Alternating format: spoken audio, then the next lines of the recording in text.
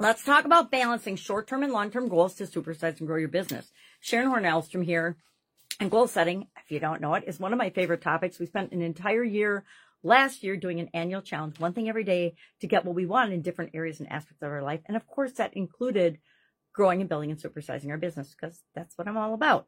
So today I want to talk about short-term goals, long-term goals, and how do you balance the two? And then I'll share my actual super simple secret for how I make a decision and decide if we're going to do something or not to grow our business and to supersize our business. And it's gotten pretty simple. I ask one question, and if the answer is yes, we do it. If the answer is no, we don't do it. We think of another way, or we do something else. So short-term goals are goals usually defined as less than a year. So all of our annual goals, I consider short-term goals for our organization or for our business or whatever business we're working on.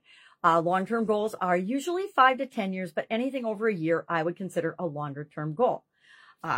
Short-term goals are things like marketing initiatives, campaigns, advertising campaigns, programs, sales targets, right? Everybody's monthly and weekly and daily and annual sales target is a short-term goal, because guess what? We're going to look at it every small period and increment, and we're going to tweak it along the way, but it all feeds into our long-term vision, principles, purpose, reason for being, our values, our core values, things like that. They all tie together, both long-term and short-term. And a short-term goal needs to feed our long-term goals, or we probably won't do that thing or do that initiative. When we're looking at new technologies, does this, because new technology would be a long-term goal usually. Usually it takes us more than a year to actually implement, create the systems, processes, and procedures and build them into our business.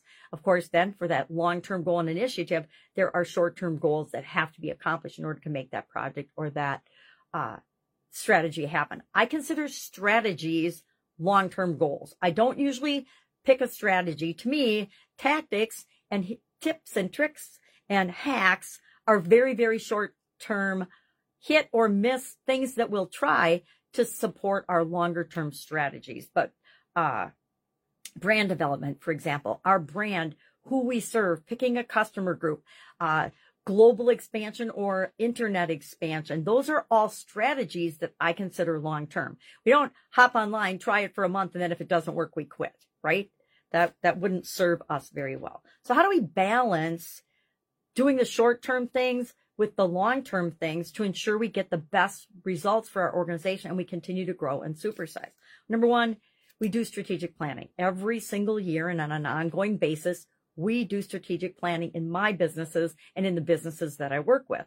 Why? Because it's that important. If we don't have the big vision of where we're taking the business, how can we do anything except, otherwise it's just a short-term cash grab, which, for some people that's fine, but that's not how I set up my businesses. If I want to supersize a business, it means I have structure, strategies, systems in place, documentation for everything, and I'm building it on a solid foundation of vision, mission, principles, purpose, core values, and what we stand for and what we stand against as an organization.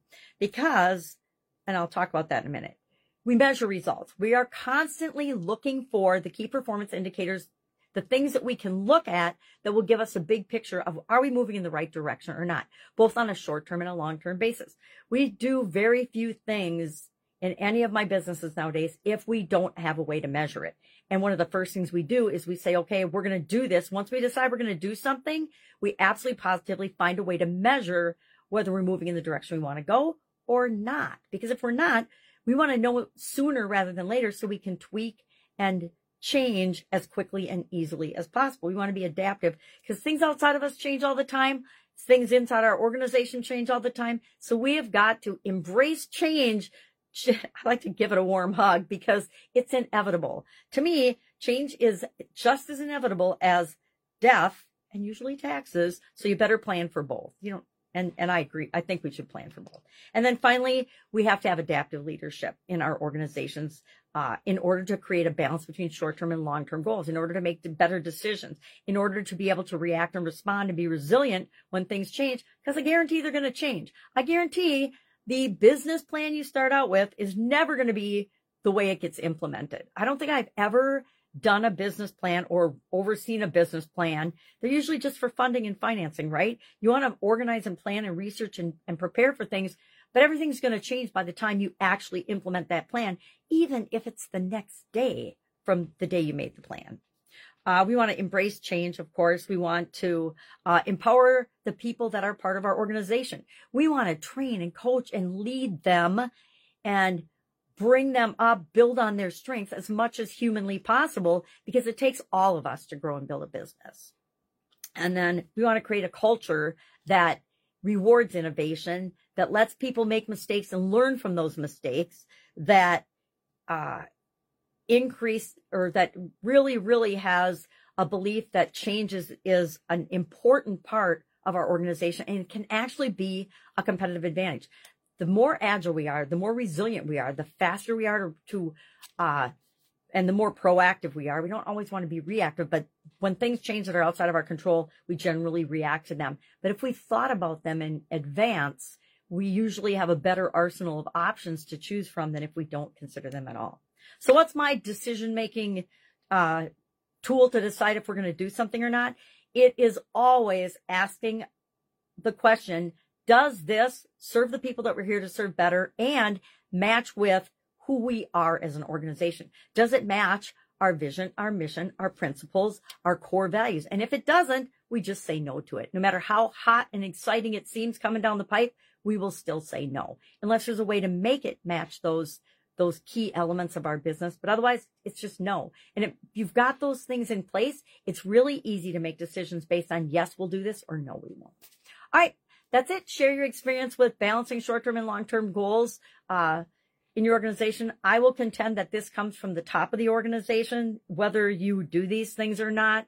Otherwise, whatever department or division of your business has the strongest characters in it, they will drive the organization, and that doesn't always give us the best results.